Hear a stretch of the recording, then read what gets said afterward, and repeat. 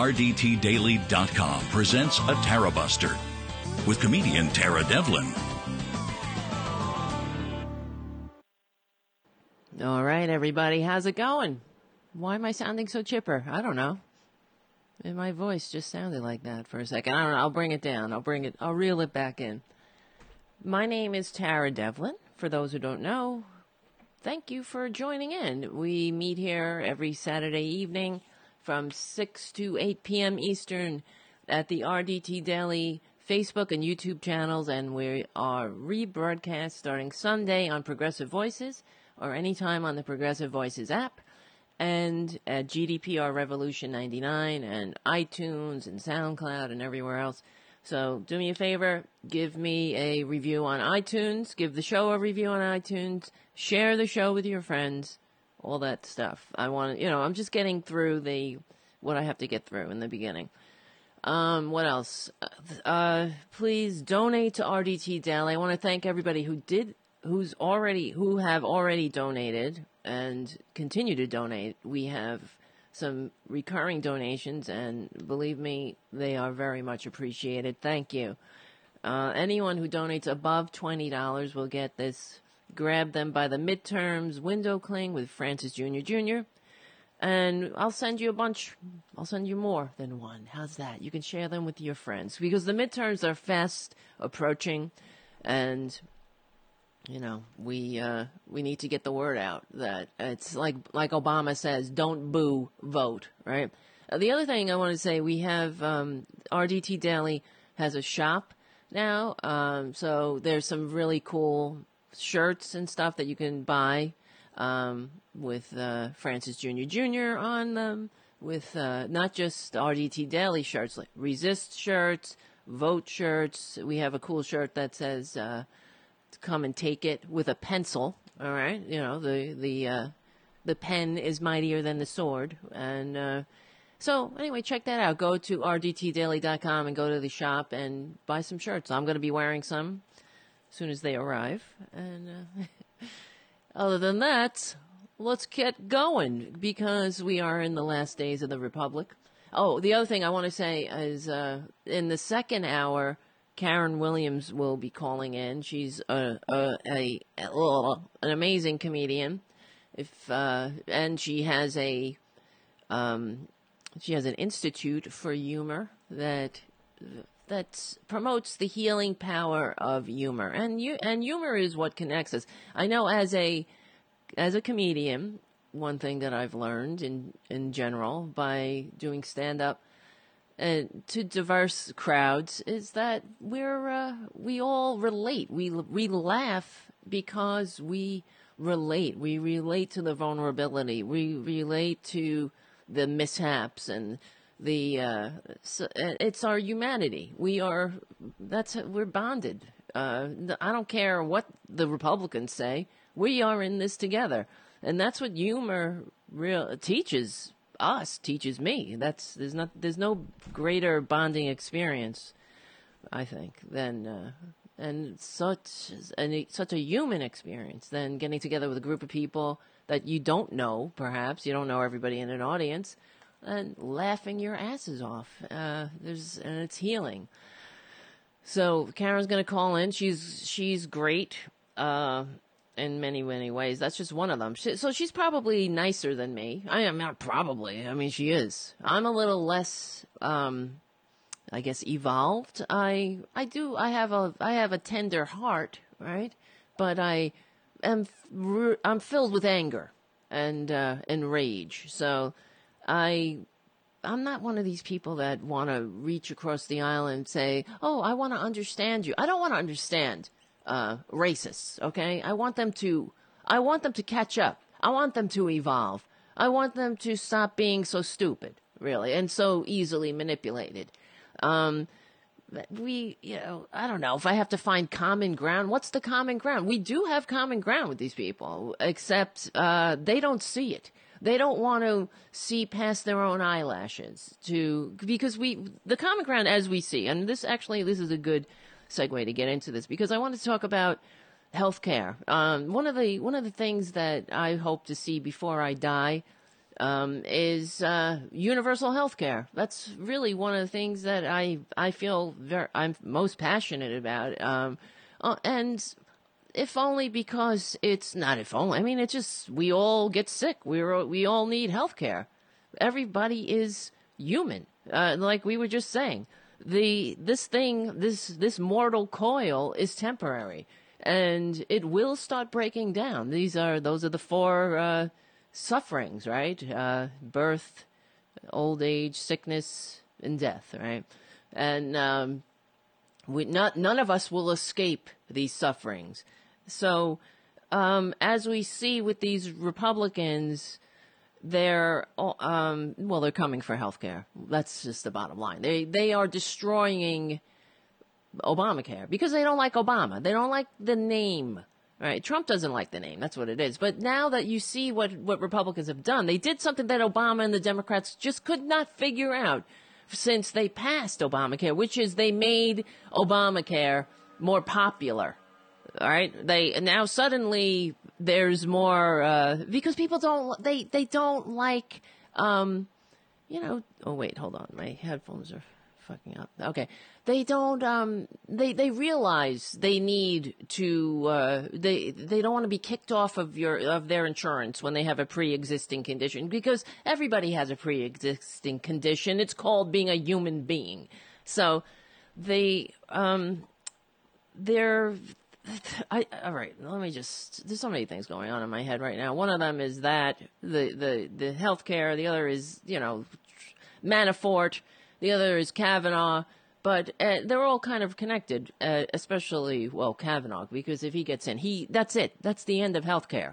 And, but I wanted to play this thing that I saw with Paul Ryan, because, this is the plot here. You see, they'll put up with anything that Twitler has puts in front of us, and just when we think he can't get any worse, of course, right? He surprises us again with this week with the hurricane and now hitting. Well, I guess it's sort of the end of it, hitting the southern East Coast.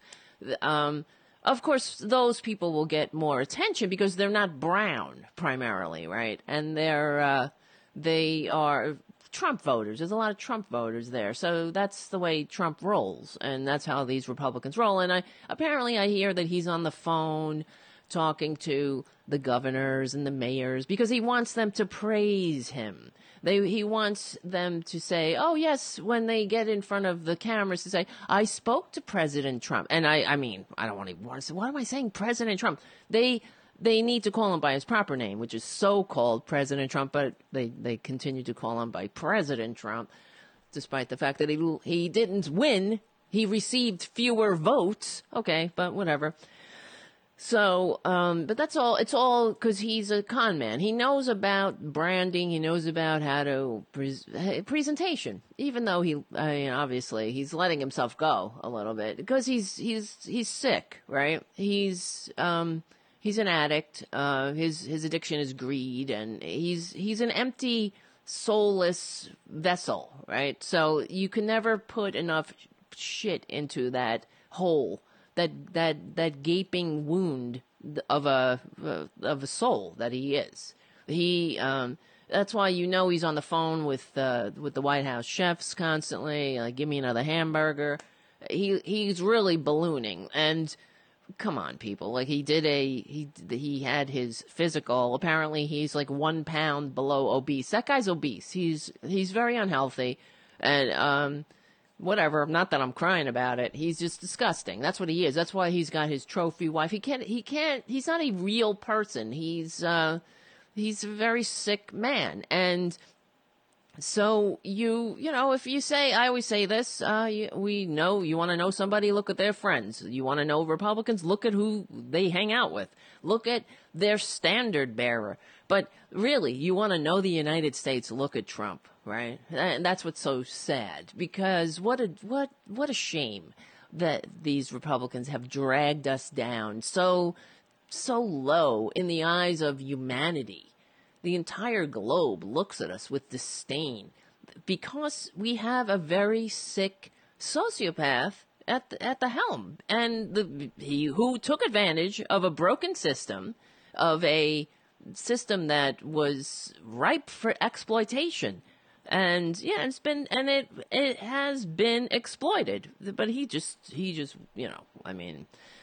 went to town. If this system wasn't broken, we wouldn't have a Trump. That's just the bottom line. So anyway, but just listening to them.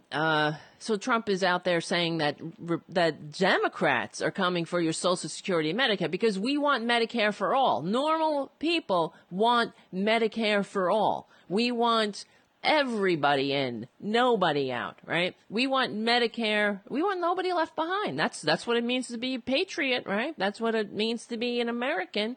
But they want health care for some, the few, except when it hits them. See, Republicans only, I'm talking about the average Joe Republicans now, they only see the light when something affects them directly, right? So when they hate Obamacare, and then all of a sudden it's being taken away, and they're like, whoops, oh wait, I have diabetes, and I was able to get medicine for the first time in forever, right? But they don't want that. They want people at each other's throats. That's the other thing. That's why they don't want universal anything. They hate Social Security, and they know that people like it. See, this is how crafty these Republicans are. So they fought Social Security tooth and nail. But now they're supposedly the defenders of it. Meanwhile, they're going to destroy it. What they want to do is hand it over to their big benefactors, their billionaire masters, their Wall Street grifters, other Wall Street grifters like Trump and Trump Jr. and day traders and the people that went after Pa Social Security in the first place during the financial crisis, and the same people that crashed the economy twice in 100 years. Those people, that's what they want. They want your retirement because it's not enough. It will never be enough. Just like there's never enough hamburgers that coming out of the White House kitchen for that useless waste of DNA squatting in the White House. Well, he's probably at the golf course right now, but there will never be enough for these grifters in Wall Street and all their Republican enablers, and that's what they're doing. So Trump was out there saying that Democrats are coming for your Medicare. They will, they want to. He said recently that they wanted to destroy Medicare to pay for socialism. Are you kidding me? Because they know how stupid their idiots are. Think about it. The dumb bastards who put that hamburger chomping. I mean, I can't even imagine how many cows that had to sacrifice their lives for that thing, that con man, that Putin puppet, that horrible human waste of human DNA. I would take 50,000 herds over that waste of air. But anyway, I mean, that's just me. But what was I saying? So he goes out there and he says that Democrats want to destroy Social Security to pay. I mean, you know what I'm saying? Medicare to pay for socialism. It's just, they know how stupid the people are that vote for them. I mean, the rest of the world goes, "What are you talking about?" They go, "What?" The rest of the world are offended by the fact that the Republicans think we're as dumb as the people who vote for them. But so here we go. Anyways, let me just play this thing from Paul Ryan. I'll just get it out of the way. He was being interviewed this week by some Washington Week or something, I don't know. And they were talking about health care, because Republicans are undermining health care. So when it becomes time to sign up again, when the bills come due, when you're stinking premiums that no other country on earth has to deal with, right? But we got to deal with premiums hiking and rising because, you know, they got to grift and they got to get money for their CEOs by denying care. They need to skim off the top. Obamacare, you see, regulated these unconscionable so-called health insurance rackets. That's what they are. There's nothing but a racket that stands in your doctor's office skimming money off the top, denying care, getting rich by denying care. And before the ACA, they took like 35% or something like that off the top. The ACA limited them to take, can you deal with 20% off the top? Maybe you only have a gold faucet in your CEO's bathroom, not for all the higher executives that are getting rich by denying care. Maybe when your fat bastards leave and retire, like Bill McGuire from United Healthcare, maybe don't give them a $1.6 billion bonus. Retirement bonus. That really happened. $1.6 billion. One fat monster took $1.6 billion as a retirement. How is he going to live? How did you think he managed? How did he manage? We should really interview him. If I feel bad for him. I feel bad for the poor soul. How could he handle it? Only $1.6 billion? I don't know how he managed.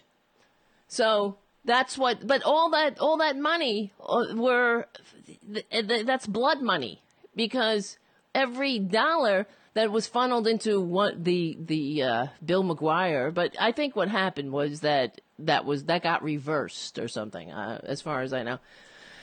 He still got a big chunk of change, but the 1.6, I think they got a little bad taste. You know, when that got out, it became it was a little bit unseemly. So I think it was they reversed it or something. Maybe you only got 1.4 billion. Who knows? I don't remember.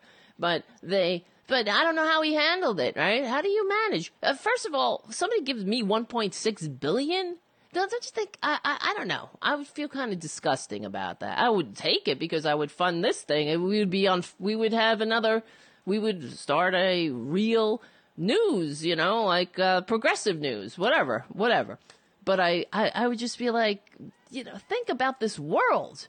How many people can live? How many people had to die to give that fat bastard $1.6 billion? How many denials? How many children couldn't get their chemo? How many old people maybe had another year in them, but they were denied care? They had to cut their pills in half. How many whatever? How many, you know, people couldn't, just have one more day with their loved ones because they were denied care? How many hours were spent on the phone arguing with these unconscionable, ghoulish corporations?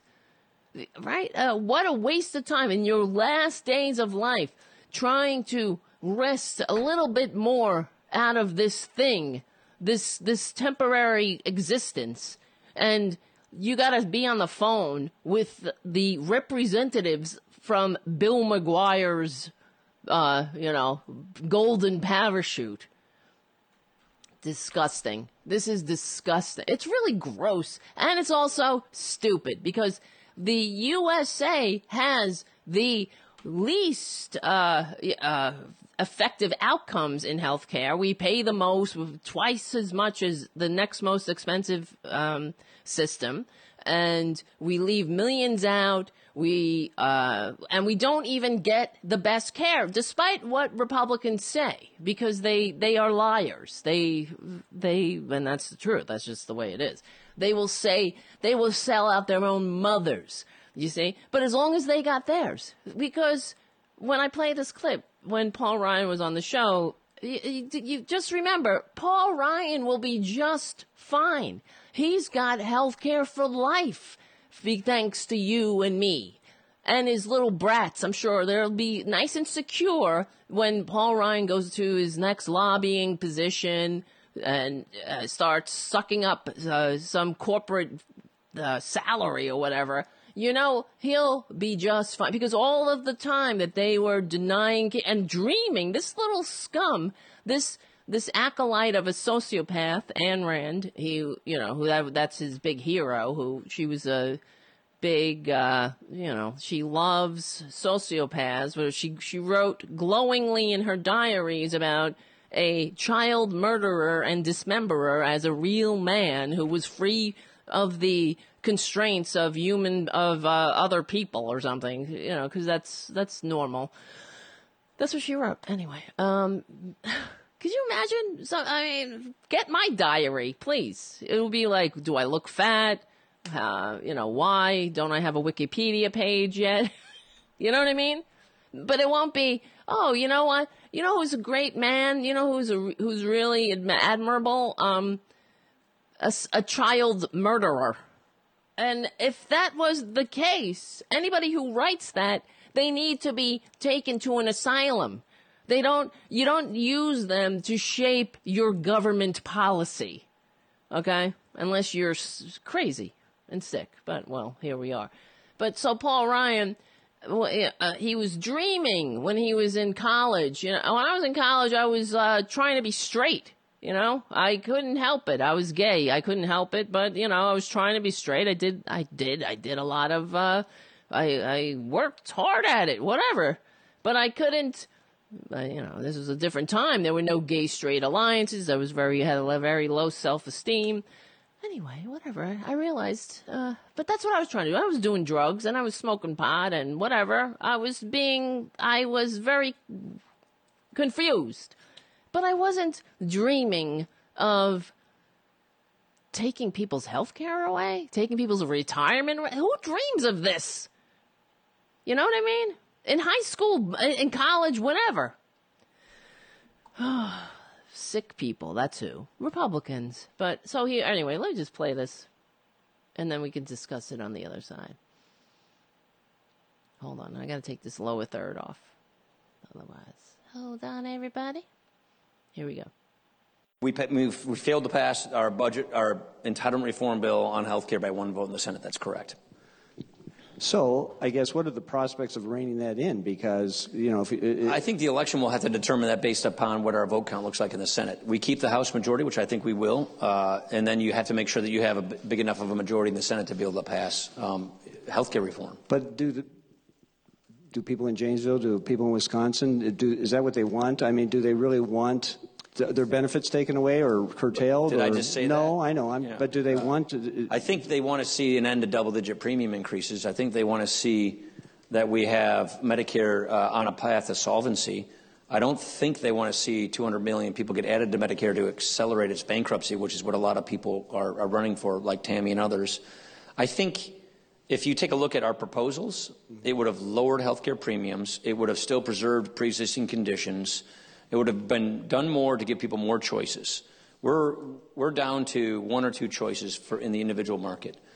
Because of, I think, our incremental progress we've made on health care since that bill didn't pass. We got rid of the individual mandate, so we're not forcing people to buy something they don't want.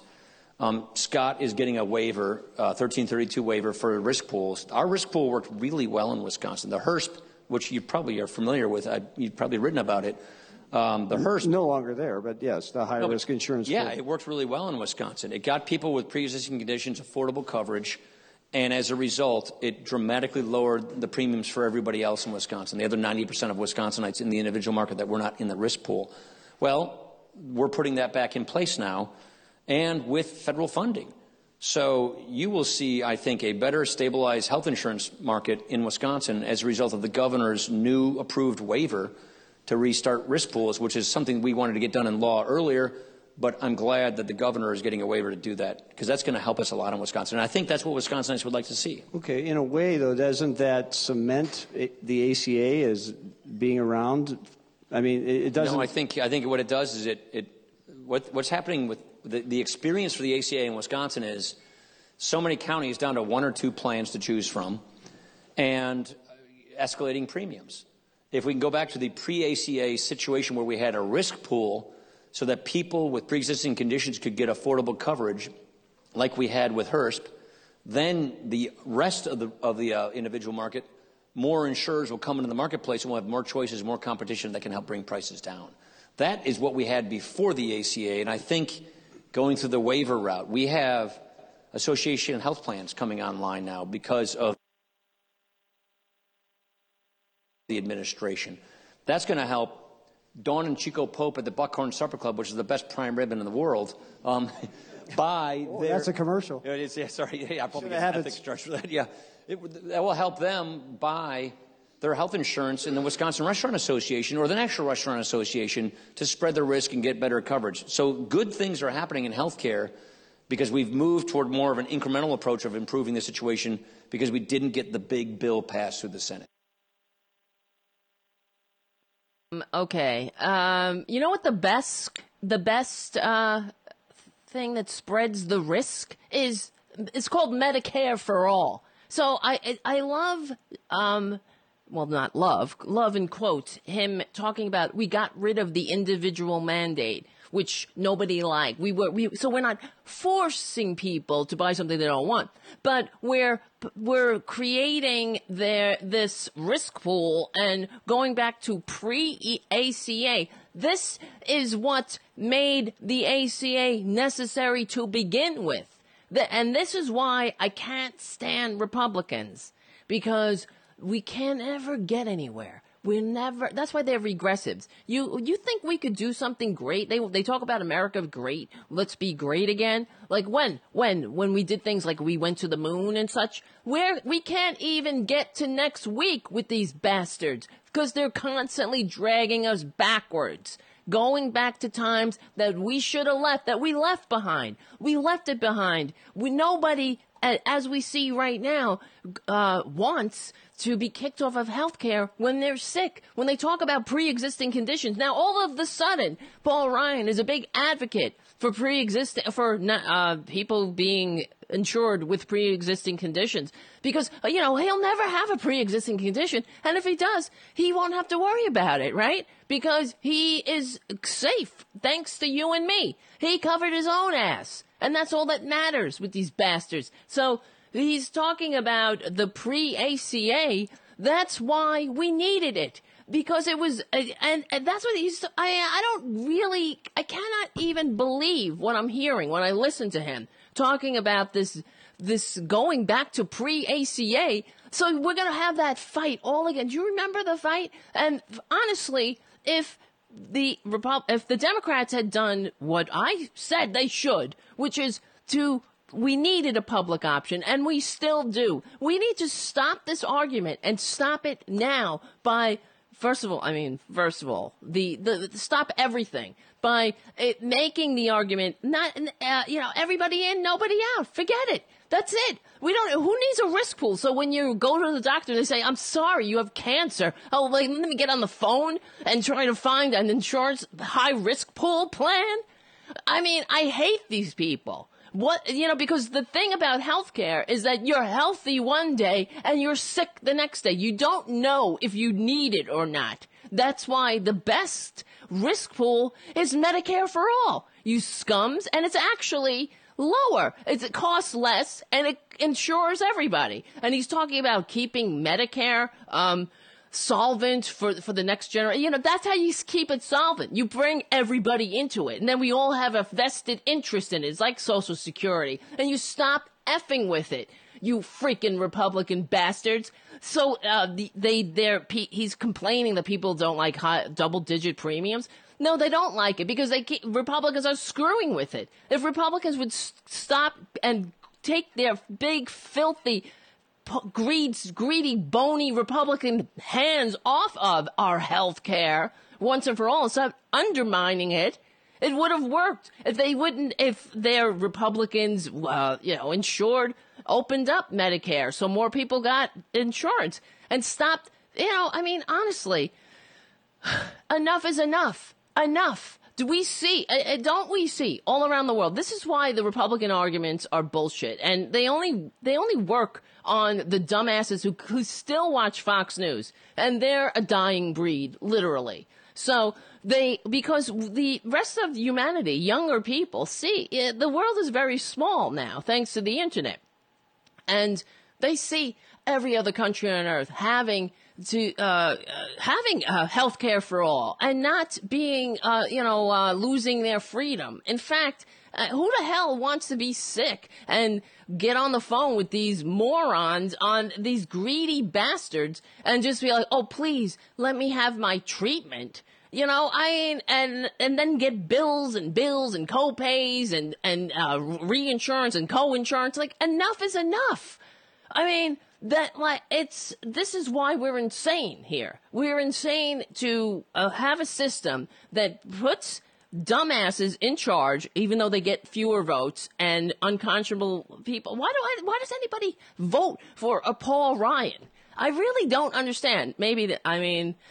I don't get it. Why would they send him back to Congress again and again and again? And all he's doing is undermining their lives, their very existence. And Paul Ryan was no advocate for anybody's life. He was, did he ever care when somebody got kicked off of healthcare pre-ACA? When somebody had a pre-existing condition pre-ACA? Did he care? No. Did he? Never. All he cared about was fulfilling his dream of destroying Medicare. That's a dream? If somebody has a dream to destroy Medicare, that means they should be taken the furthest that they possibly can away from the levers of power because they're sick. There's something wrong with him. Anyway, all right.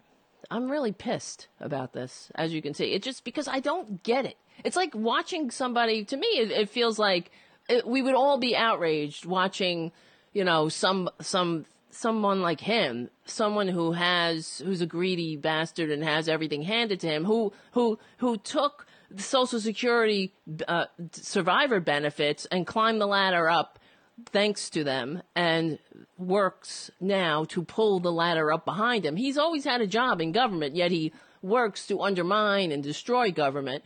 And, but it's almost like watching him take Granny and punch her in the face. If we would see that this healthy, youngish man who sucks up the power, who drinks $350 bottles of wine with corporate lobbyists while concocting ways to strip people of health care. That's what he does for a living. And turn around. We wouldn't stand for it in actuality, but that's what he's doing. He's undermining us all, humanity, decency. And meanwhile, Trump is off. And this is all they care about. As long as they can kick people off of health care and funnel more money into the hands of people who will never spend it in 50,000 lifetimes, and that's not even an exaggeration, they don't care how low their standard bearer drags us. They don't care that this guy committed treason. They don't care that he is not a normal person, that he's got a sickness, that he's greedy. That is something that will make you easily exploitable. It's the same thing. So with Manafort, who just pled guilty to one of the charges against him that he pled to was conspiracy against the United States. Okay? Could you imagine? Think about this. If anybody, how many people, I can't even keep track, how many people in Trump's so-called government have pled guilty, been indicted? It never stops. We're in double digits for sure. I know that. But could you imagine if anybody close to President Hillary Clinton pled guilty to conspiracy against the United States? Could you imagine the outrage that what we've been dealing with right now from the Fox News contingent, from Trump TV? All right. Could you imagine? It just wouldn't. It never stops anyway. But it doesn't matter what Trump does. So he can deny just him tweeting about the people that died in Puerto Rico, that he's denying the death count of the casualty count in Puerto Rico because it makes him look bad. Like, this is what he's tweeting about. And Republicans don't care because they're ramming through their judges and they're funneling more money to the top and they're coming for your health care. See, as long as they can kill more Americans, you see, they're killing us spiritually, mentally, physically, and literally. How sick are these people? How sick are they? And why are they in charge? Okay, this is why it's important, okay, to vote. I don't know. If we don't get it back in this midterms, and I say this every week, it's done. It really is. And these are the consequences. This is why, I would much rather be pushing Hillary to the left than fighting these fascist bastards because they know no limits. They are immoral. They are sick. And so they came after, apparently, Manafort, who is been infesting government for years, and he's just a symptom. He's another symptom.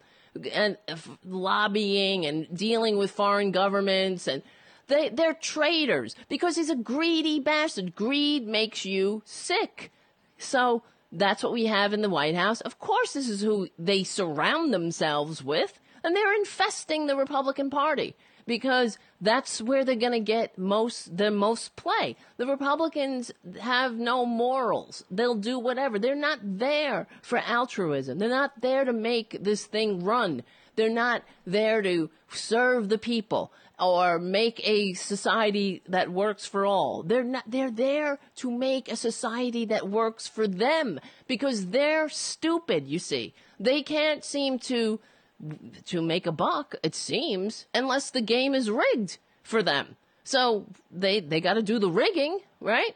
Because the best ideas Trump could come up with was a sweatshop in China, or, hey, put my name on something, or open a casino. That's who he is. He's no great businessman. He's just a grifter. And anybody who cheers him is a sucker. If you don't think that he's a con man, guess what? You're the mark. That's the bottom line. And of course you're the mark. Now he's coming for your health care. So they don't, this is what Republicans are, they're sickening, really, because they know how stupid their idiots, the idiots who vote for them are. So they don't even have, they're not even embarrassed to go out there and say, Democrats are coming for Medicare to pay for socialism. That's what they know. They are counting on the stupidity of the morons. They don't have to just count on it. They can take that stupidity to the bank, obviously. And then and all the dumbasses will cheer and say, yeah, he's right. They're coming for our Medicare to pay for socialism. They're going to destroy Medicare? Yeah, because we want everybody in, nobody out. You see, that will destroy it to them. Meanwhile, if God forbid, they go on these town halls. If I see another one of these Trump supporters, pre-existing conditions, I have, they see the light when something affects them directly. Like, for instance, they had this, I wish I had prepared it. I just thought of it now, but they called him the Trump troubadour, right? He followed Trump's campaign with, playing songs for all the dumbasses and the Trumpanzees, singing songs about Trump. Because, I don't know, why, of all people, Trump? Because he played a successful businessman. That's what it was. Because they're stupid. They see reality TV, so they're like, oh, he played a successful businessman on reality TV. Oh, like Trump is some kind of, he's some, amazing, he's like an Edison or something. He's, what would this world do without him? But so the guy's son had died of a drug overdose, and during this opiate epidemic, another thing that makes us great, right? Make America great. We live in this country where people are addicted, and they don't have treatment because Republicans are coming for health care, right? So, but anyway, Trump promised this moron that he would, of course, he would bring him up on stage and say, even this is a very tough thing, addiction, opiate addiction, and anybody can fall victim to it or whatever, and even strong people. This is what he was saying, because that's the myth, and it doesn't matter what the reality is. In the mind of these dumbasses, you're only strong people. Strong people can not be out. It's a matter of willpower, right? It doesn't matter what science says or the medical community. It's they go by the 1850s, the book of knowledge, right? And so he was telling the guy, so sorry, don't worry, when I'm the president, we're going to tackle this opioid epidemic and whatnot. And of course, what's happening there. They're cutting back. They're undermining healthcare. And this includes access to addiction treatment and resources. So they're basically, this guy now, all of a sudden, he sees that he was fooled by Trump. Of course, that's who Trump is. He will say whatever needs to be said to whoever he can say it to, and as long as it gets him what he wants. And that's exactly, I hate to say it, that is what Hitler did. That's why you can go into Hitler's repertoire of speeches, and you could find something for everybody. That's why Republicans like to cherry pick. They cherry pick quotes anyway. They argue by memes. The other thing that,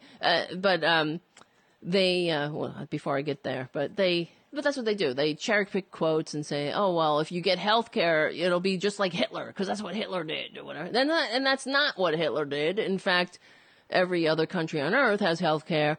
Nazi Germany had health care for years before it wasn't Nazi Germany, but Germany. Most countries, you could just look around. They're not living in fascist dictatorships because they have access to universal health care. Come on. It's just ridiculous. So, and quite the opposite, as we know. If you can't go to the doctor when you're sick, you're not free. But whatever. That's us. That's the dupes. That's the United States of serfs and lords, of dupes and con men. And, but anyway, that's who the Trump supporters are. They don't see the light unless it affects them directly. And they're half of them are on welfare of some form, and I'm just exaggerating. I don't know the exact statistic, but trust me, when they get welfare, they are entitled to it, you see. They feel they are entitled. It's just the other people that aren't entitled, right? They are taking advantage, and by other, I mean black or brown or, immigrants or whatever. They are incapable of functioning in a democracy, okay? Because that's why they're living in their little fantasy lands where everybody's white, everybody is Christian. They la la la la, put your fingers in your ears. No, I don't want to see anybody outside. Build a wall. The scary, complex world. Right? Let's get Trump and be strong. You're fired. That's what they think is strong. It's all a ruse. It's all a gimmick. And they're the easiest marks on the planet because they keep falling for the oldest tricks in the book. So, oh, God, help me. Really?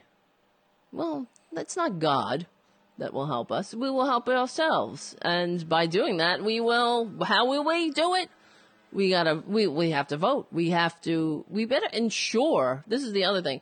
We need to really, I know that the Republicans are playing games with they're trying to prevent people from voting. That's the bottom line. They don't want people to vote. So it's really going to be up to us, the individual person. Each person has to ensure that we're on the rolls. I know we just had an election here in New York, and there were a lot of reports since the Democratic Party purged there was a lot of funky business going on here. Of course, that was during the primaries. And, that's not the Republican Party, unfortunately, but the establishments, they don't want, I don't even want to get into it, but that's what happened. And there's still a lot of problems here. Apparently people showed up and they weren't on the rolls. And, now's the time to fix that, regardless of what happened. I don't know the whole story. I remember at the time, I'm not trying to get into like a fight about Hillary and the establishment Democrats, but the bottom line is, Republicans suck, but let's be real. We wouldn't be here unless if not for an establishment Democratic Party that played footsie with Wall Street, and they were just fine with it. They're fine with squeezing the American worker, and this is what happens. They made them. They did not give them a lifeline. All the education in the world. That's the other thing they would open up. That was the DLC Democratic remedy for everything. Oh, let's just get education, more education, going to college. That's all great, but not everybody's going to be a Rhodes Scholar. So, but a lot of people just want a decent middle class life, and that's what they deserve. Everybody deserves to be paid a living wage and have a decent middle class life and some kind of security and retirement security. But so that's just allowing people to go to a college. But anyway, whatever is not the remedy for everything. But we know that. There's a lot of things that need to be done. One of them is that the Democratic Party needs to find its soul, but and channel its inner FDR, okay, by following his lead, by ensuring everybody in and nobody out is the only democratic value. We don't leave people behind in the Democratic Party. That's what it has to be. And we need to get money out of politics. We're not indebted to these, to the grifters, the Wall Street grifters. So, and that's what's, the other thing I want to talk about. There's a few things, because I see the time is ticking away. That's time for you. It bites you in the ass just when you think. That's why, I always think about this. We're here for a very short time. I don't know why, like somebody like a Paul Ryan wants to spend his limited lifespan kicking people off of health care. And you saw that when that guy asked him, do you think people want to be kicked off health care or whatever? He was like, did I say that? Did I say that? No, you're not saying that, but that's what you're doing, you bastard. You sociopath-loving scum. That's what you're doing. But in their fantasy, you see, they're selling fantasy, just like Trump sold the fantasy that he was a successful businessman. They're selling fantasy, trickle down. Everybody's a billionaire. Trickle, trickle. Everyone, dance in the trickle. I'm singing in the trickle. It's not even a rain, right? It's not even. That's how much they hate you. It's not a deluge. It's not a wave. Like Trump said, thank God we got Trump, right? When the hurricane hit, he would tell everybody it was wet. That's what he said to people. Oh, it's gonna be wet. It's gonna be. He is a moron. These monosyllabic, disjointed, whatever speeches that he gives, it's numbing to the mind and to the soul. I feel like I watch him. and my IQ automatically dips. It's you're just dumb. You just become dumb and numb. I guess when you're numb and you're just, I guess, susceptible to this bullshit. And then how is a whole stadium of people susceptible to that bullshit? And that's what I watch that, and I look at all the idiots applauding. What are you applauding?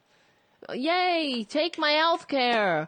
Yay, more money for billionaires. Yay, no Medicare, no Social Security. Yay. You stupid idiot. As long as you could kick down on an immigrant, right? Even though your granny was an immigrant, right? Or your great granny. Oh, I hate them. I just do. You know, because they don't even know who their friends are. That's the worst. When when an animal bites you, you know, when you're trying to help it, you can understand it. You can understand why they bite. Because they don't get it. They're stupid. They're not thinking. They don't have a human brain. They don't see that you're really trying to help them. But a human being, when they bite you and then they take everybody with you, I mean, I wish it was just them that lost their insurance, I even hate saying that, insurance. Who needs insurance? We need universal health care. We need health care as a right. Enough of it. Enough of this bullshit. Allowing these gross companies to stand in your doctor's office and deny care. Let the doctors be doctors. And Medicare has like a 3% overhead. So who needs 20%? Oh, how do they manage with only grifting 20% off the top? I'm sure they do just fine. Because as they're going around, you know, now Aetna's trying to buy United Healthcare. Oh, I don't remember the exact, but that's the sign of they're doing just fine. They're getting bigger and bigger. How many lobbyists do they have infesting Washington? Like the frickin' flying monkeys, right? Oh, God help us. And so it doesn't matter what Trump does. He can be a disgusting grifter and just vile human being daily. I mean, not even daily. I wish it was daily. It's like every 5 minutes. Whenever he opens his mouth and gets on his Twitter feed, it's one offense after the other, but they're fine with it. They don't know. They stick their fingers in their ears because they're getting their tax breaks and they're getting and it's not for the dumbasses. It seems that the dupes kind of know that they've been duped in that department. These tax cuts, and what really gets me is that when I see these Republicans, you know, they get on TV and they're talking about entitlement reform because, you know, we just can't afford it. We can't afford it, Granny. I'm sorry. Die. Why didn't you die? Right? You just keep living. You just keep waking up. And now we gotta pay. I'm sorry, Granny. You should be dead. All right? And this is really what they are saying. You don't like Medicare, you don't like Social Security. This is what, you know, oh, don't worry, Republicans, they know that people like it, but they are, you know, they're tricking them. And now it's, we don't have the money. But guess where the money went, dupes? It went to the oligarchs. They funneled it to the top. And, you know, all these ballooning deficits, they're decrying. All of a sudden, Republicans added over $1 trillion. $1 trillion. They're not even in the B's anymore. Now it's $1 trillion. So they added more money into the coffers of people who don't need it. They didn't need it. They won't spend it.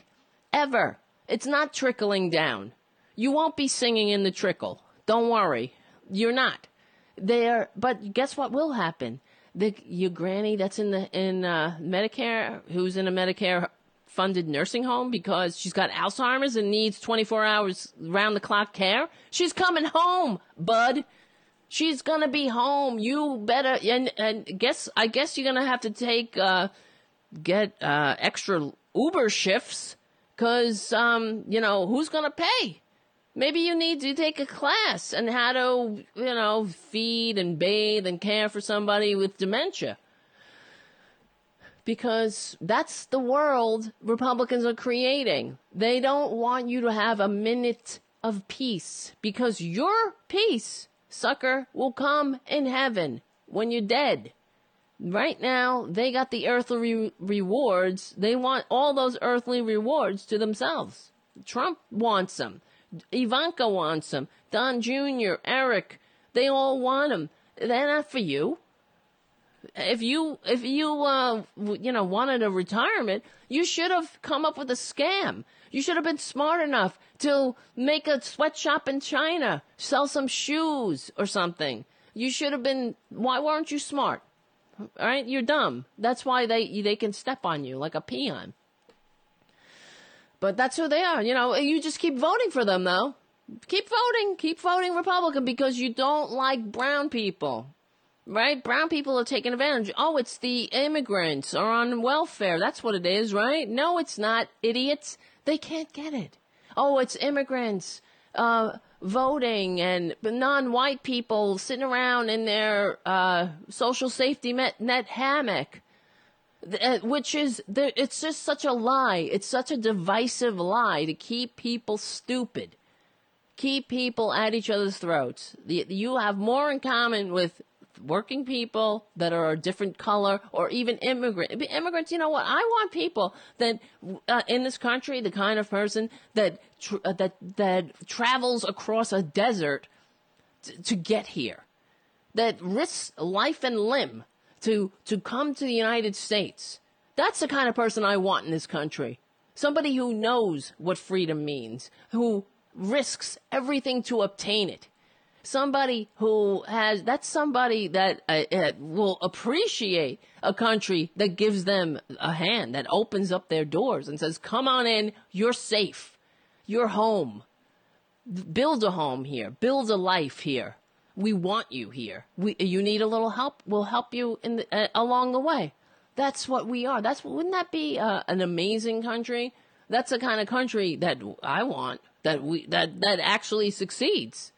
Not one that just succeeds. I guess that's all we are. We just funnel more money to the top. We're just make more billionaires. It's really gross. And I'm looking for this, actually. There's so many things I wanted to say, and I'm looking at the time. Oh my God. It never stops. That's why. I want to talk about Kavanaugh, because I guess we can talk about that later with Karen. And Karen's a nice person. Karen Williams is calling in. She's actually a nice person, and I'm not as nice. So, but maybe she'll help me be a little less angry. I don't know. Probably not. It's going to take a long time. Because you can never rest. That's the other thing. You can never rest.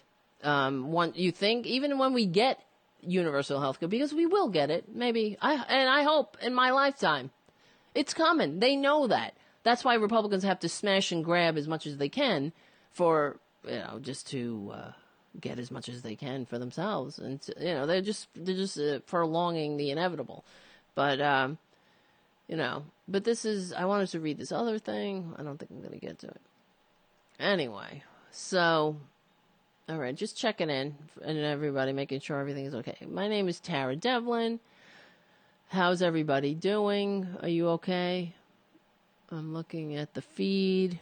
Yes, we meet here every Saturday evening, and from 6 to 8, and we are replayed on Progressive Voices on starting Sunday, anytime on the Progressive Voices app. Do me a favor, donate. Buy some T-shirts, buy some mugs, and help us. That'll help. That helps us grow. And there's some good, really cool stuff on the RDT Daily store. Also, all right. Because I want to talk about Kavanaugh and being blackmailed. Supposedly, Susan Collins whining that she's being blackmailed. Well, you know what? Take money out of politics. okay? And we won't have to blackmail you, because if the public had its way, if we actually got people in office to represent us who we voted for, we'd be living in a very progressive society, much more progressive. We wouldn't be dealing with these Republican ghouls, these greedy ghouls coming to slit our throats in the night, metaphorically. So, all right. Yes, I'm going to take a break. So, in the break, I'm going to play some of Karen's comedy, which is great. So we could start laughing a little. So, the break is about 7 minutes long. And so we'll have Karen Williams, and we'll have the, Labor History in 2 with Rick Smith. And I will be right back in about 7 minutes. My name is Tara Devlin, and I will see you on the other side.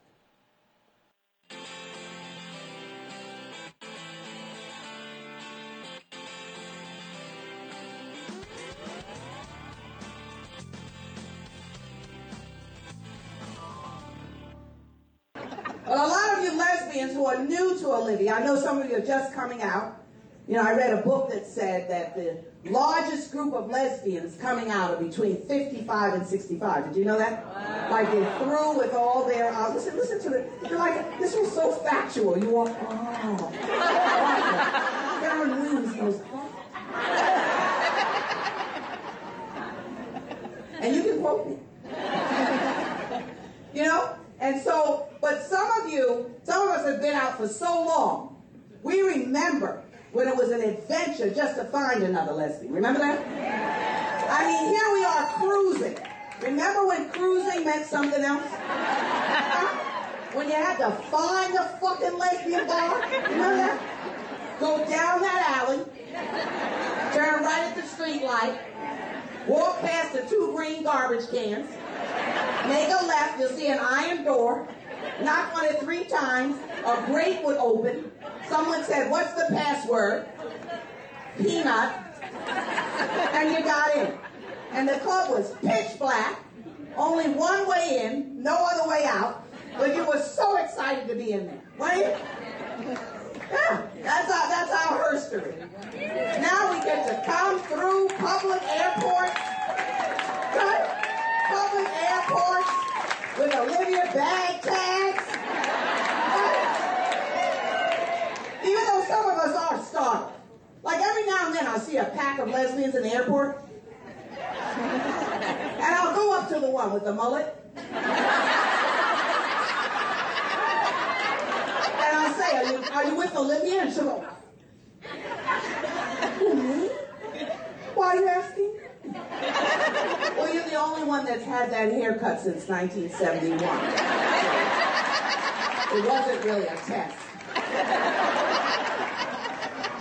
They're like shocked that you know that they're the lesbians. And we do travel in packs, you notice that?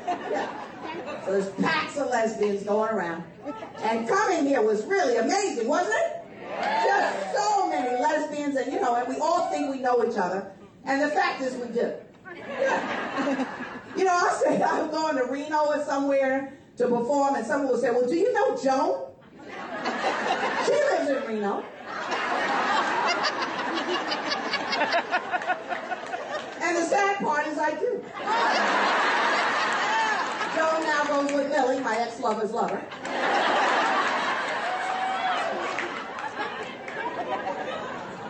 We do know each other, don't we?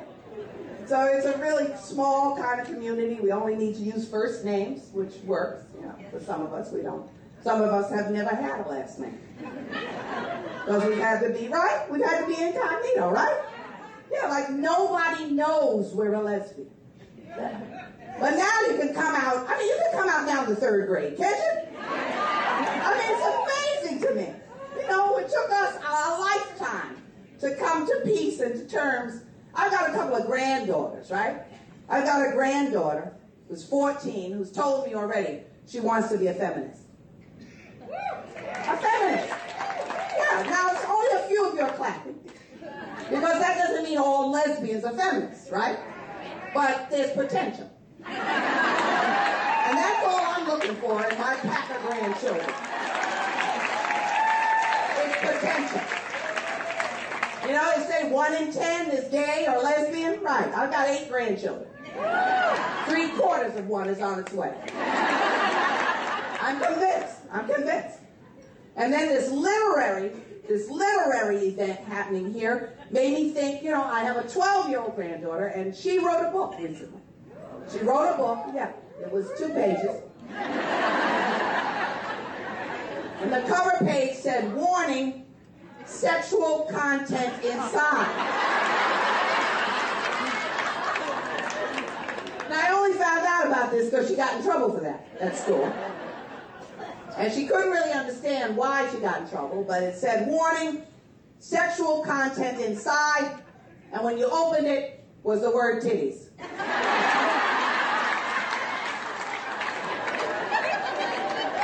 I thought that was fucking hilarious. I had a hard time knowing why she had detention. I'm Rick Smith, and this is Labor History in 2.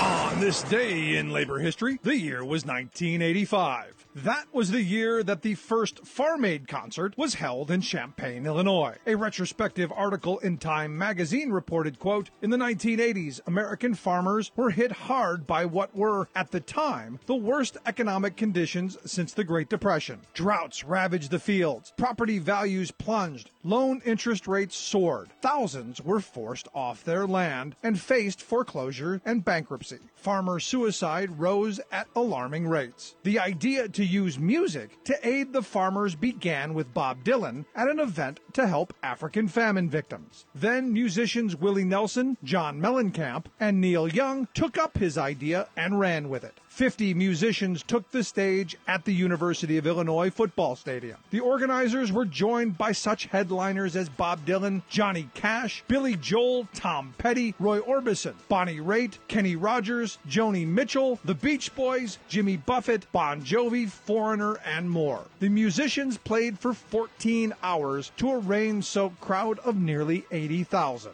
A telethon also helped to bring in donations. It raised $9 million for farm relief. More importantly, it helped raise national awareness of the dire economic conditions faced by many small farmers. Farm Aid has continued to hold concerts for small farmers. In 2015, the 30th anniversary concert was held in Chicago. As an organization, Farm Aid has raised more than $50 million for small farmers. Now, live for Farm Aid and a concert for America, here's Willie Nelson. Labor History in 2 brought to you by the Illinois Labor History Society and The Rick Smith Show. I just can't wait to get on school again.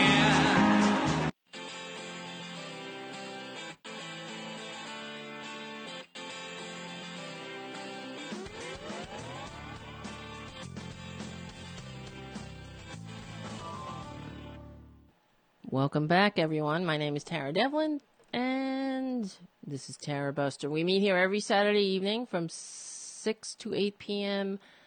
Eastern at the RDT Daily Facebook and YouTube channels, and replayed starting Sunday at 6 p.m. Eastern on Progressive Voices or anytime on the Progressive Voices app and on GDPR Revolution 99, iTunes, SoundCloud, everywhere else. Give me a review on iTunes, all that good stuff, and we're back. All right. So I have a very nice guest on the phone. And I mean nice, not like me. She's actually a really decent human being. No. I'm a decent person, everybody. But I mean, wait till I read you these credits. Karen Williams is, let me just unmute her. Hold on. Karen, are you there? Yes, I'm here. I'm here. Whenever somebody calls in, I'm always surprised when the phone actually works. So, right. So, but let me just read your credits. I played a clip of your comedy during the break, so people get to know you a little bit. And Karen she has the unique distinction of being the nation's first openly lesbian black comic to include specifically lesbian material in her act. Now that is groundbreaking. And her solo comedy special, I Need a Snack, filmed live in Hollywood. And I mean, she's got these credits. I was reading these credits. I was like, I started feeling like shit. Feature length. I was like, feature length, award-winning comedy documentary, Laughing Matter, showcases Karen's star quality, includes interview clips that highlight her social activism. Other credits include the film We Were Funny That Way from HBO, and comedy writer and host for the TV show In the Life. Remember that show in New York City?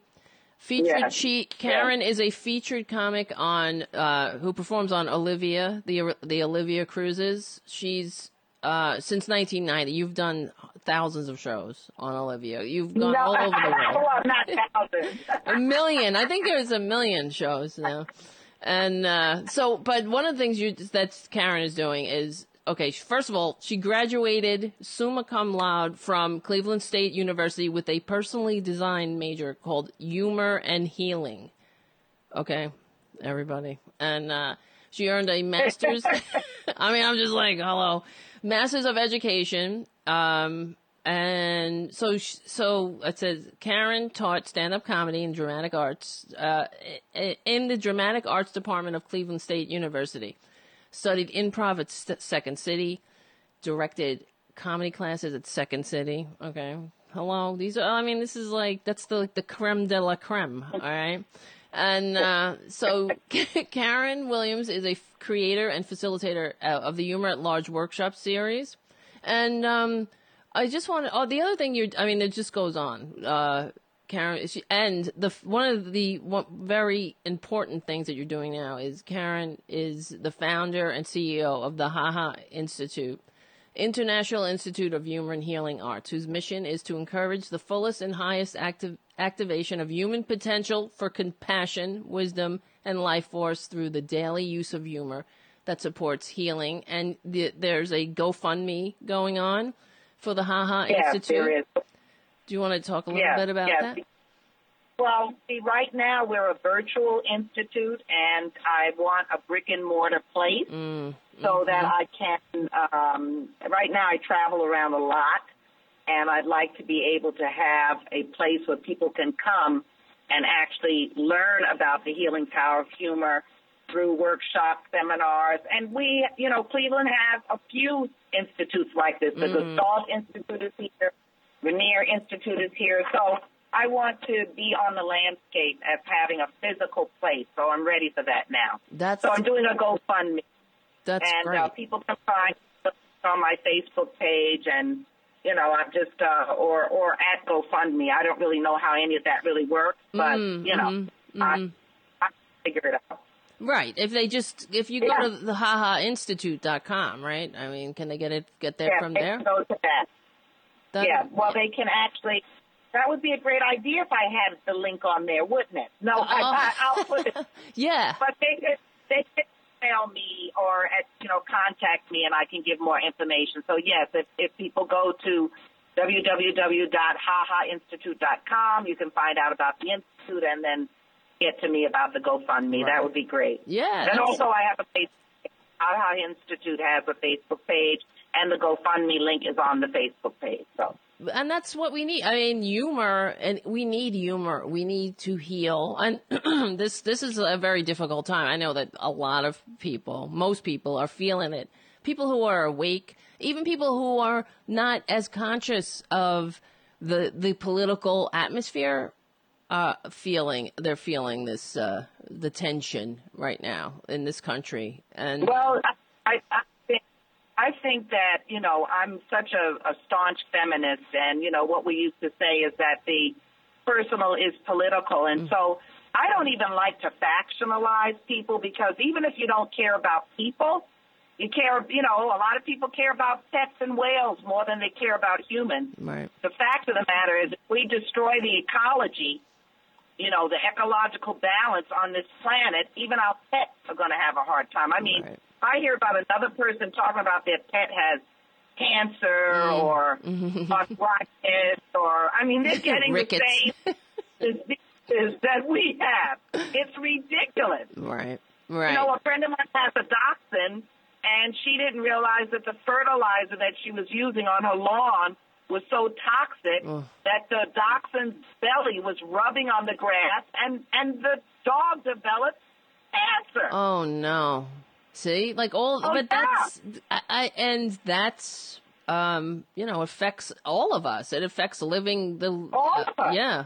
That dachshund just happened to be lower to the ground, and yeah. But yeah, I mean that's in the atmosphere right now. The kids are playing on that lawn, and that's right. That's right. People walking across that lawn, and that's got to affect everybody. Right. But we're all connected. I mean, that's the point. That is really the point. So, I think that all of this, I do diversity and inclusion trainings, and the whole thing is we just cannot, maintain our discriminatory habits. Mm-hmm. Right. That's really what it is. We have to really explore our prejudices, our biases, and discriminatory practices that, people are comfortable with. So, if it's working, why change it? I mean, I go on tirades about a credit score. I mean, who does what benefit is a credit score other than really a classist, discriminatory practice? Right. That serves the bank. It doesn't serve you or me. No. Well, that's it. Yeah. It's well, it's true. Everything. The bank, see, what happened during Reagan's time, during when we fell into this trickle down economics bullshit. They actually made credit easier. The banks opened up access to credit, so people's wages stopped. They stopped actually pacing or growing with productivity, but then the banks opened up access to credit. So we got the illusion. They still got the stuff. People were able to access stuff, but they really put themselves in a trap, and that's that was by design. You have people living in California in $600,000, $800,000 homes, paying interest only. They'll never catch up. That's right. There's no way anybody that was bringing home $1,500 to $2,500 a month should be living in an $800,000 home. That's right. Well, it doesn't make sense. Yeah. But this whole country. My father. Everything changed, and it's really through government policy. That's and I hear what you're saying. And this is what we were talking about in the first hour, is that one of the things, obviously, I always say you're a very nice person, and you don't, not like me. Like I'm after, like, I wish I was more like you. Let's put it that way. I am a nice person, but I really don't have, I can't deal with Republicans. I feel like they are dupes. They're being duped by the oldest tricks in the book, divide and conquer, and that's how they get them, through racism. And this country really needs, what you're doing, the HaHa Institute. It needs a Truth and Reconciliation Commission. It needs some kind of recognition of our racist-ass history, and it's so much work to be done. And I wish it could just be confined to race. Right. We've got class stuff, we've got ableism going on, and as if being a black lesbian woman isn't enough, I'm now a woman of a certain age. Right. So here comes the ageism marching by, mixed in with, the statistics for old lesbians are pathetic. Oh, really? What are they? Most of us are doomed to poverty. That sucks. That's what's really happening because of the wage discrimination I have to live with. When I first started working in my teens, I made $2.17. Think about it. I'm not that old. Right. You know what I'm saying?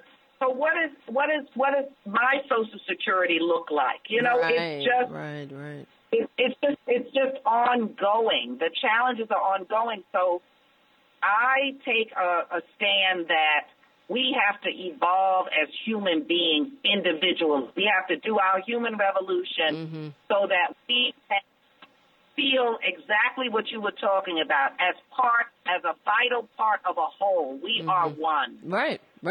And that's what forget that we are one. It's all these factions are kind of useless in a way. That's true. And that's why one of the things I always advocate is, as far as we were talking about universal health care in the first hour, but it's for universal everything. Everybody in, nobody out. Universal health care, universal higher education, universal retirement security. We don't leave people behind. That really needs to be the rallying cry of the true American patriot, which is we don't leave people behind. No one. Not the children. No one gets left behind. Right. Not just people under $100,000 or something, like with the Democrats had an education plan. Everybody under $100,000 can get free education. No, everybody.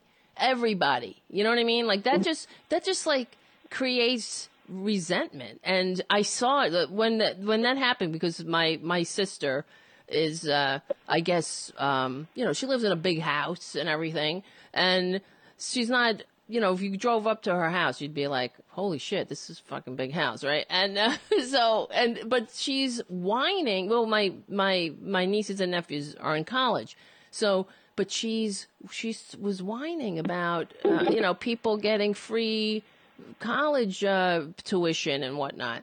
But that's what it is. And I saw that that's what that does. That creates division. That creates resentment. So then she's resenting somebody a few rungs lower on the ladder because they're getting more of an open door, and she's like, and my nieces and nephews, and it's the system that's effed up, because they're coming out of college with hundreds of thousands of dollars of debt. And so, and my sister, who I constantly have to educate her on a million things, but I saw that in my own family, like her being like, oh, well, they get everything handed to them. Really?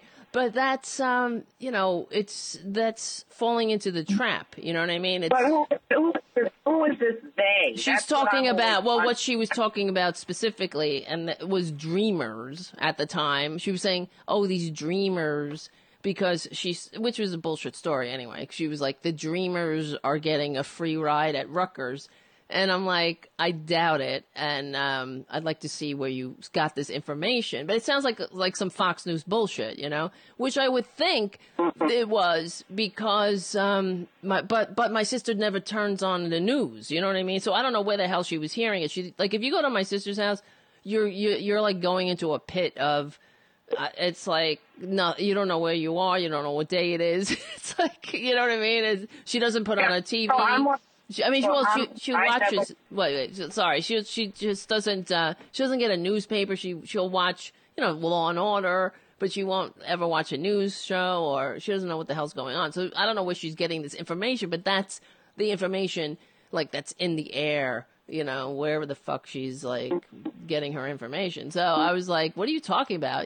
So why are you resenting these dreamers? It's, but that's by design. That's like a purposeful thing where these right wingers, Republicans, like, they want us to be at each other's throats constantly. So we're not, anyway. Again, I wish it was just that simple. I have been, as an entertainer, I've been in every state except 3, North Dakota, South Dakota, and Arkansas. And this country is segregated. Yes. And so the idea that we're just segregated by race is not true. Mm-hmm. We are segregated by class. We are segregated by education. So, in segregated societies, people don't have to know about other people. They just have to know about the people that they believe are like them. Right. And then they can pass around the same stories we're a storytelling culture. You know that. I mean, Yes. that's why comedy is so hot. We all tell stories, and that people believe the stories that they're being told, and then they don't have to venture outside of themselves to really get to know, are these stories about these particular people true? Right. Because as soon as someone who lives in any kind of an enclave gets out of that enclave and meets an Indonesian American, then they can say, wow, I had no idea that Indonesian Americans do this. Right. You know what I'm saying? Yeah. And actually get to know what's really going on with people, then we don't have to just use rhetoric. See, that's the most harmful thing to me. We've been going through this way before this president. We've been dumbing down as Americans. We have been getting dumber and dumber, and that is by design. Oh, yeah, totally. You know? Because uninformed people are not going to question anything. They're going to be automatons, and they're not going to question anything. You know, so, but we don't have to malign those people. We don't even have to discuss them. We just have to get busy helping young people who are really interested in changing the landscape of America. For instance, there's a young black lesbian in Atlanta who I supported when she was running for office. Who's that? You know, Park Cannon. What's her Park Cannon. Park, P-A-R-K. Park. C-A-N-N-O-N. She'd be wonderful to have on your show. Yeah. And she campaigned, and she won with very little money. And I don't exactly remember I don't know if she's state representative. I don't want to quote No, I'm looking her up. incorrectly, but Park Cannon. I'm going to call her. I'll call her. I'll see if she'll come on the show. It was the most homegrown little campaign, and that's why you're seeing, people winning in their hometown, city council, and, mayoral races and things like that, because that's where it's going to make a difference. If you can't get your city to support city taxes to improve the schools in your area, for example, then what are we talking about? The quality of your education is going to be crap. Right. Kids are going to lose interest in school. We all know our educational system needs fixing. It's 50 years behind the time.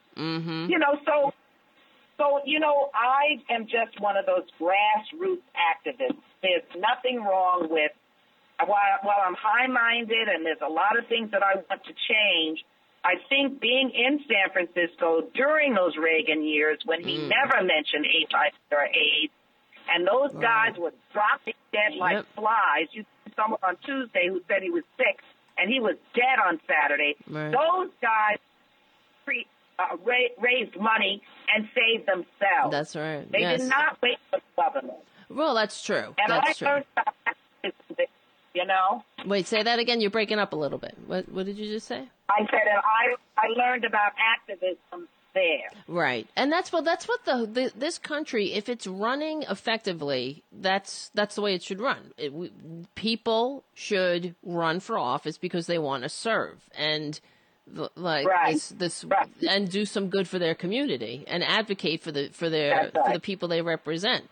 But it's for their constituents. That's right. But it's total because of money in politics, and there's the corruption is built into the system now. So and we really have a lot of work to do. One thing that Trump did, I think that is, and I won't say good, but because I'd much rather be, as I said earlier, pushing Hillary to the left than fighting fascism or fighting this dumbass, this con man. But what he did was really expose the corruption and what's wrong.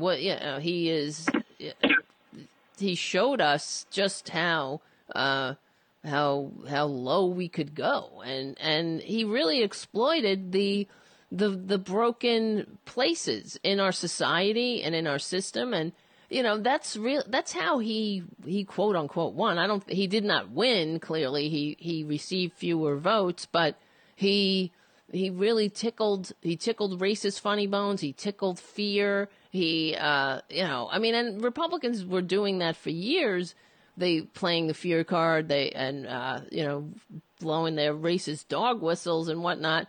But he has, kind of just taken all the hoods off, I think, and showed us what the work that needs to be done. Now, it's an opportunity to, to get it back. Are you there, Karen? Well, yeah, I'm listening. Oh, okay. I'm listening No, I thought for a second it. I'm old enough to remember when we did not just point out the faults of one person. I'm old school enough that when I became a feminist in my 20s, we were talking about the systems that needed to be changed. The system of patriarchy, the system of capitalism. I don't know why we keep expecting our government to be humanistic when we are a capitalist country. Right. Okay? Our workforce, we had slavery. Right. So it's no wonder that we don't get pay parity. It's slavery on a military model. Right. Could you be any worse? Right. Can you expect people to thrive in that kind of an atmosphere? The answer is no. Right. So these are systems that are wrong. It's systemic. Oh, the totally. Racism, the patriarchy, all of that is systemic. So now we say, oh, this guy is so bad or that. That happened after Nixon. With Watergate, we began scapegoating one person. But no one person is. My son was living here in Northeast Ohio and being stopped on average 4 to 6 times a month driving while black. Oof. Yeah. Trump isn't doing that. No, I know. That's in the system. Oh, yeah. Well, I never said it was just Trump. I think Trump is the symptom. He is totally the symptom. That's what I mean. But that's one of the things that President Obama said in his speech this week. I completely agree. He is a symptom of what's wrong. But yes, the whole system, the fact that we have a budget, the fact that Republicans were able to funnel more money into the hands of the rich while turning around and complaining about Medicare and saying we're going to have to cut Social Security, we're going to have to cut Medicare. Oh, we just don't have enough money. Meanwhile, it's like Gandhi said, there's enough for everyone's need, but not for everyone's greed. So if you have a system that, cuts people off, cuts their lifelines, that's disgusting. That is completely unconscionable.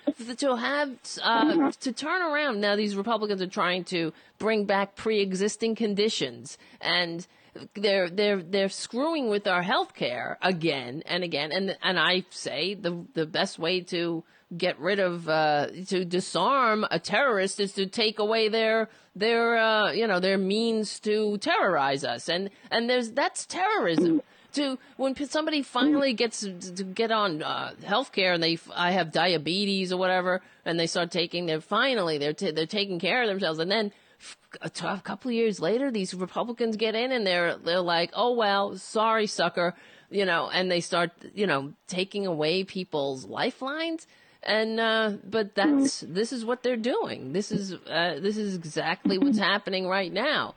Like in New Jersey, I was actually just reading that what the states are doing. You're talking about local control. Now in New Jersey right now, the New Jersey the local government, because Trump and the Republican Party are screwing with Obamacare, the New Jersey legislature passed a law to basically an Obamacare law saying making every resident of New Jersey, they have to have insurance. So this is what they're doing. So the Republicans screwed it up nationally, and the local government went in and was like, oh well. They put the law in locally now, which will shore up insurance for their state now. But this is what each year everybody has to. I mean, this is what's in this country. I don't understand how we could be a United States if we have these silos care. Some states get care, some states don't. If you live here, you know, you can have health insurance. You can, you know, people. It just doesn't. It's an unsustainable system, and that's you know, I mean, that's why I say the only real remedy is you know, disarming this conversation by having a universal health care. That's what I mean. FDR was smart when he created Social Security with not just him alone, but he was planning that for years. In fact, when he was governor of New York, he sent Frances Perkins, who was one of his the first female cabinet member in the United States, over. He sent her to England to study their system of health care and their Social Security system. Anyway, but that's what he made it a system where we're all paying into it, where every single person, no matter what, rich or poor, gets Social Security when they reach a certain age. And that was by design. They said so because FDR said no damn politician will ever scrap my program that way. And that's what we need to do with, you know, healthcare. And I believe, and we're talking about these, you know, being human and seeing each other's humanity and whatnot. That's how we will do that.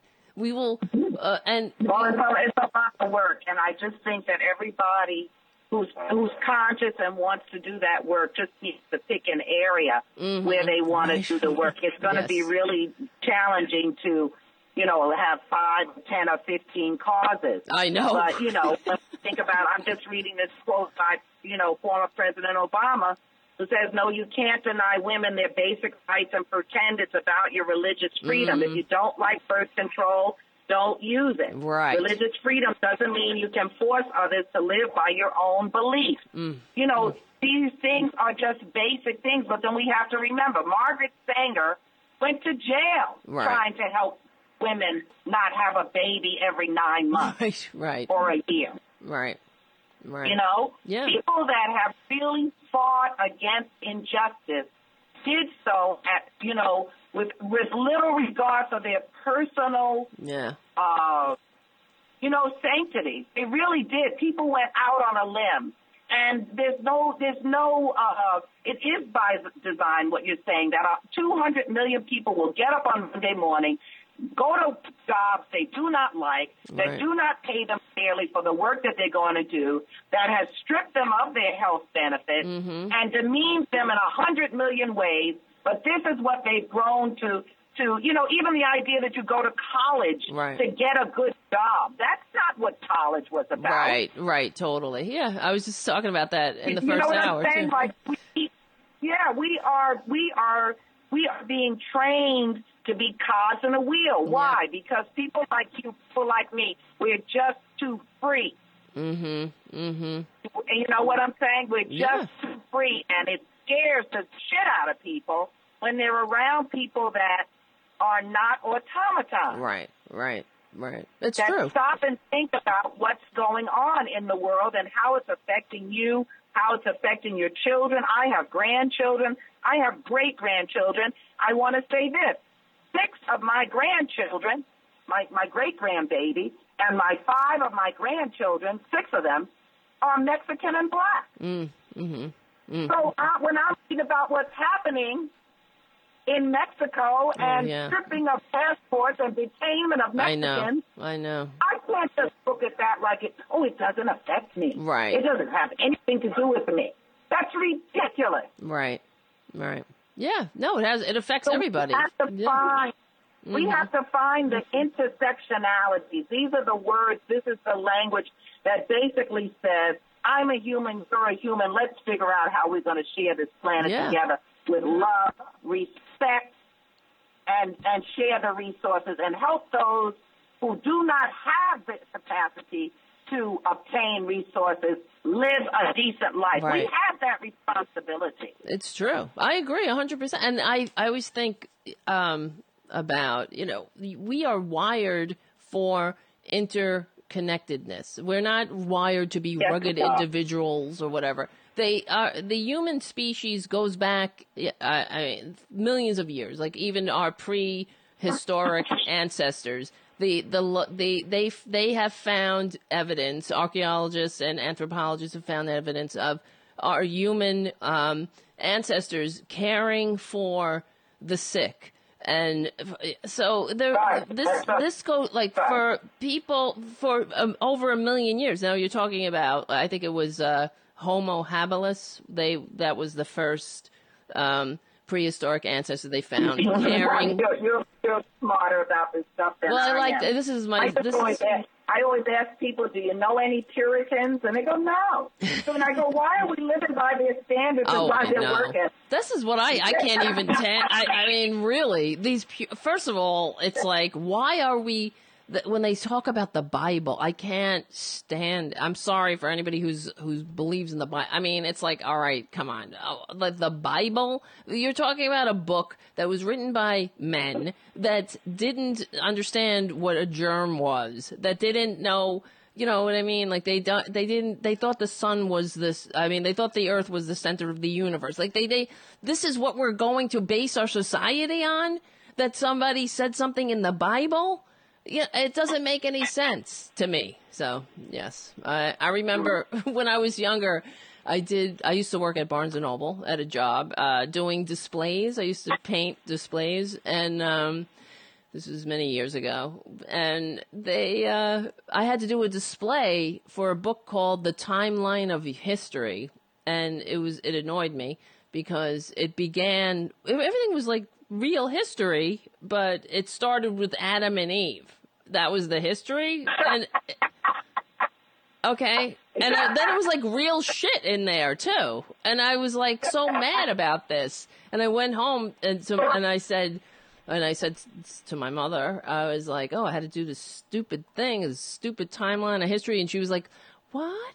You don't believe in Adam and Eve? This is what my mother said to me, and I was like, are you serious?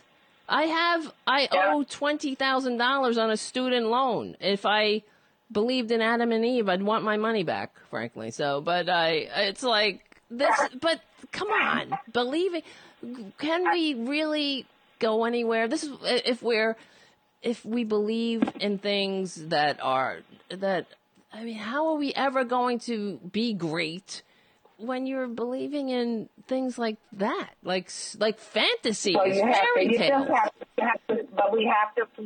This again is my vantage point. When I just read what former President Obama said, religious freedom doesn't mean you can force others to live by your own beliefs. We have to be as respectful. I try to be. That's why you say I'm nice. You're a nice person. It's not so much that I'm nice. I'm actually a raving lunatic. But I have decided that to be who I am in this skin and brown, that the best thing that works for me is to be as respectful as possible, because that's what I want. Yeah, but I mean, if you love me, that's your choice. But I can be respectful, and I can ask people about their beliefs without necessarily having to be antagonistic. I think the whole thing is, I studied the Bible in English literature. I thought it was fantastic sci-fi. Yeah, I mean, that's stories not it. And, fables and all of that. Would I live my life by that? Not so sure. Right. Okay? Why should we live? But there are people who do. Yeah, in the Bible. What am I going to... But I mean, like and then they pick and choose what they want to harvest from it. If that's another thing, so it says in one place, man shall not lie with another man. But it also talks about not eating shellfish and not wearing cloth of two different fabrics and all. And if your wife isn't, if you marry a woman and she's not a virgin, then your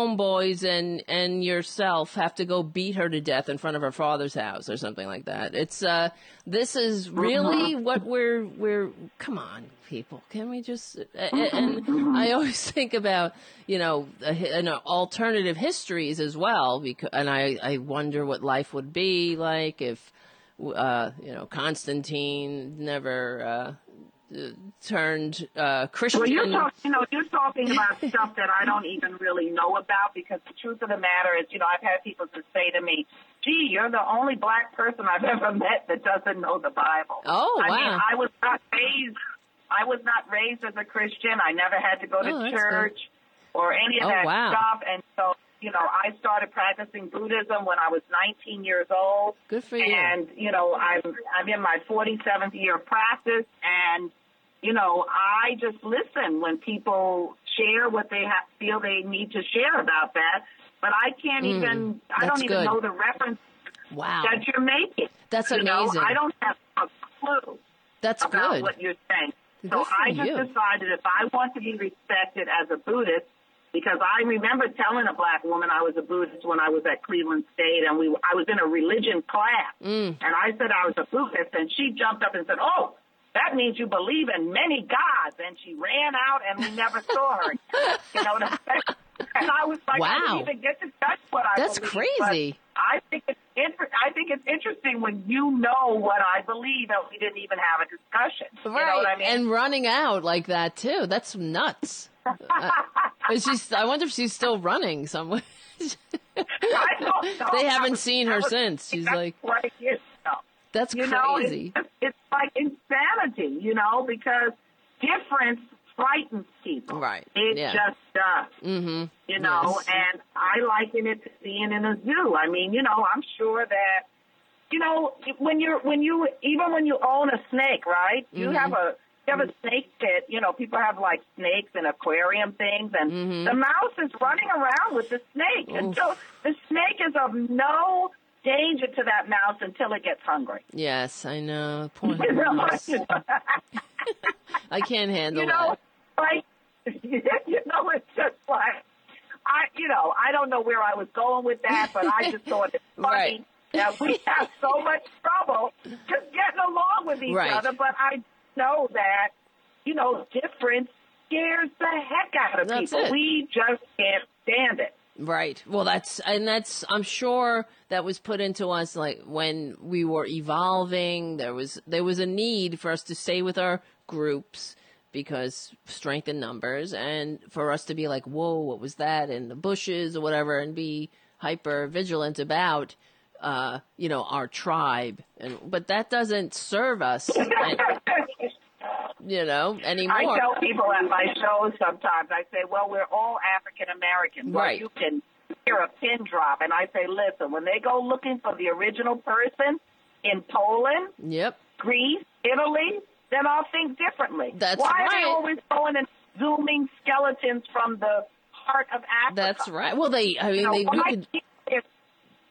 is there so much hatred based on the color of someone's skin? I can't handle it. When you really think about it, that's absurd. Yes, it's so stupid. It's like that. I say this all the time too. I was like, it's the stupidest kind of hate, because it's like hating somebody. Oh, they have brown eyes, blue eyes. It's like whatever. You have somebody has darker pigment. It's ridiculous. And when you were saying that, if you don't travel, though, you don't realize. See, I was in Australia for a month. I did 20 shows in Sydney, Australia in 1995 at the Belvoir Street Theatre. Mm-hmm. So they pride themselves, Australians pride themselves, oh, we don't have all these racial issues. And I said, hey, shut up, okay? You killed off 70 tribes of the Aboriginal people. Right. That's why you don't have racial problems. Right. But suffice that to say, the underdog people in Australia were Italians. They were and Eastern Europeans.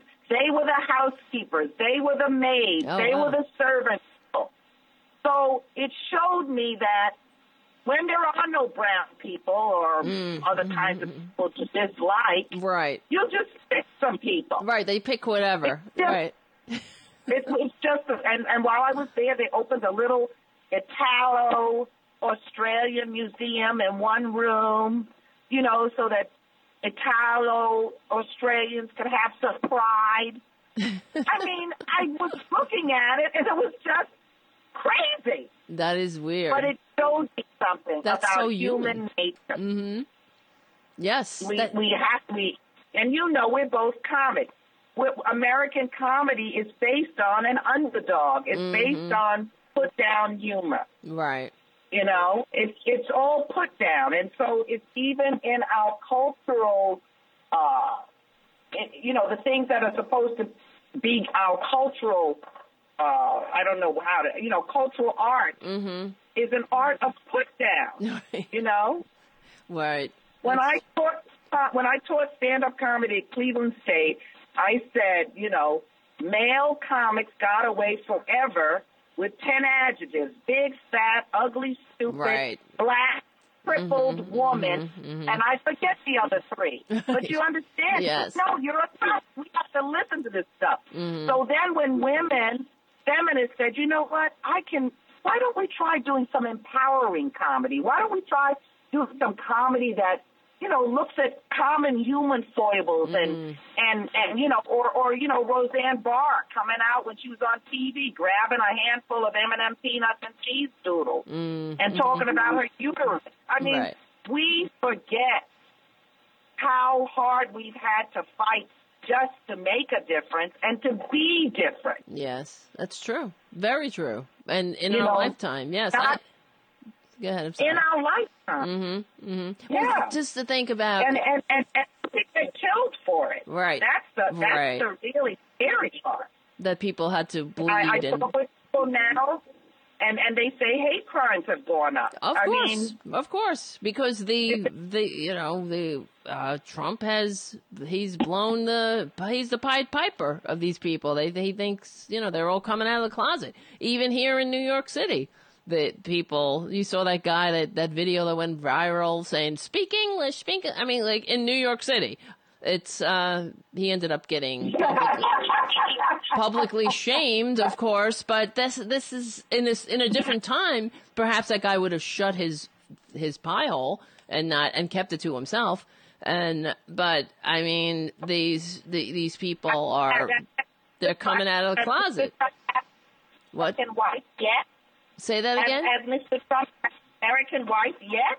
I mean, it's so absurd. Yeah, it's just absurd. It's like, do you remember the story, The Emperor's New Clothes? Yes. That's him. I mean, that's the time we're living in, where everybody's saying, "Oh, no, that's not that. He's not really naked. Right? Don't you see the photo? Right. Right. Well, when we were just saying about about the first people being from Africa, that's scientifically 100% true. We can all be traced back to one woman in Africa. Apparently, they have the DNA down. It's the truth. You laughing, but it's true. And anyway, they recently, just to add on to the point you were making, in England, they found they uncovered a man. They call him the Cheddar Man, and they found him in. I'm just reading he's over 10,000 years old. So in the beginning, when they found this guy, they found the remains of this guy, and they were calling him the first Englishman, right? But then, so recently, they, because of DNA, they were able to do a reconstruction of him, including his skin color, and he's black. Okay, so the English, and it really brought out a lot of racism in England. Like, they were saying, this isn't true, this isn't real. I mean, are you kidding me? First of all, white skin is it's really new. It's less than 10,000 years old, in fact. So if you're going back to... no wonder... Okay, anyway. No wonder what? What? No wonder it's so fucked up. It's true. No wonder. Yeah. But that's what. But it just goes to show you, is they were like how weird people are when they saw that. If you look up Cheddar Man if you just Google it, you'll see an image of the reconstruction, and it just brings out just some weirdness in people. Why? Because it said that researchers already knew that some Europeans of this time had dark skin and blue eyes. But Cheddar Man reveals that previous assumptions that earlier inhabitants of the British Isles had lighter skin. and were that they were wrong, and that those traits didn't spread through England until past 4,800 years ago. So it's Wow. yeah, but that's the the evolution of the human species. So whatever. White skin in that evolution, white skin is a relatively new what do you call it? Trait. And we're a relatively new country, and that's what makes a lot of these other countries laugh at us. We are the teenagers, Not we have even, it. really. I studied Like architecture. toddlers. I thought I was going to be an architect, and we were constantly studying European architecture, and African architecture was called primitive architecture, and we didn't even study any Moorish architecture. And there are structures in Turkey and places in the Muslim world that are over 5,000 years old. Right. And it even in our study of things, we can't help but bring race and difference into the conversation, and it makes me feel like we're kind of content with the fact that we're being cheated. Right. We're just content with continuing on with the same way of thinking and the same way of being and the same way of doing, and meanwhile, new people are being born every single day. Who, you know what I mean? So I'm going to be honest with you. I don't spend a whole lot of time with older people, and now I'm an older person. I want to have my institute so that I can have internships for youth, so that I can youth training, so I can do some of this diversity, inclusion work with lesbians, gays, bisexuals, transgender people, queer, pansexual, omnisexual, however, non-binary people, however you identify, so that you can have the confidence to be 1,000% you in spite of the pervasive air of prejudice, bias, hatred, and you know what I'm saying? And hatred of difference. Right. Well, thank you. Because it's going to take courage. It's going to take courage and community. Right. You know what I mean? Right. Thank you, Karen. We're wrapping up because we only have 3 minutes left. So I'm just. Okay, great. Thank you so much. Yeah, thank you for sharing and coming on the show and talking about HaHa Institute. And so people can donate. And obviously, as we know, we can go on with this conversation, and we will. But and we will, motherfucker. We will. And this is what we need. We need to come together, and you're doing the really great work. And so thank you, Karen. And thanks so much. All right, guys. Have a great night. All right, I'll see you later. Thanks. All right, bye-bye. Bye-bye. That was Karen Williams, everyone. An amazing comic. If you get a chance to see her live, please check her out. And also donate to Karen's Institute. Let's get this thing going. Let's get it off the ground. All right, so I only have a couple of minutes left. And I want to thank everybody for hanging out. We had a lot of people on the show tonight. I hope you enjoyed it.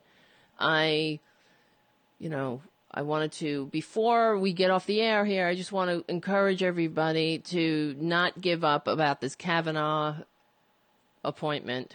It's to call Susan Collins, to call Lisa Murkowski, to call all your senators and representatives, mostly. So we'll call them all. Who cares? Call the senators. Let's not give up, because this guy he's unfit, and he will roll back Roe v. Wade, and he will stick his big Republican nose into our health care, and he will kill more people. So I know Republicans say, oh, you always say that we're going to kill people. Well, guess what? Because you will. When you take people off of health care, when you don't give them options, when you send women to back alleys, when you put greed over the welfare, the general welfare. So there are consequences. And just like elections have consequences, and which is why we need to get back to the popular vote and undo this last vestige of the slavery or whatever. I don't know what I'm trying to say, and which is the Electoral College. Got to get rid of that too. And okay, so let's not give up. Like I always say. What do I always say? We stick together, we win. It's true. Please go on to RDT Daily, donate. I'll send you some window clings, and I'll also try to, buy some shirts or something, some mugs. We got some good stuff, and the inventory is always being updated, so that will help us too. That helps us stay on and get more contributors, this is how we're going to win. And we will win. So, like I always say, we stick together, we win. I'm Tara Devlin. I'll see you next week.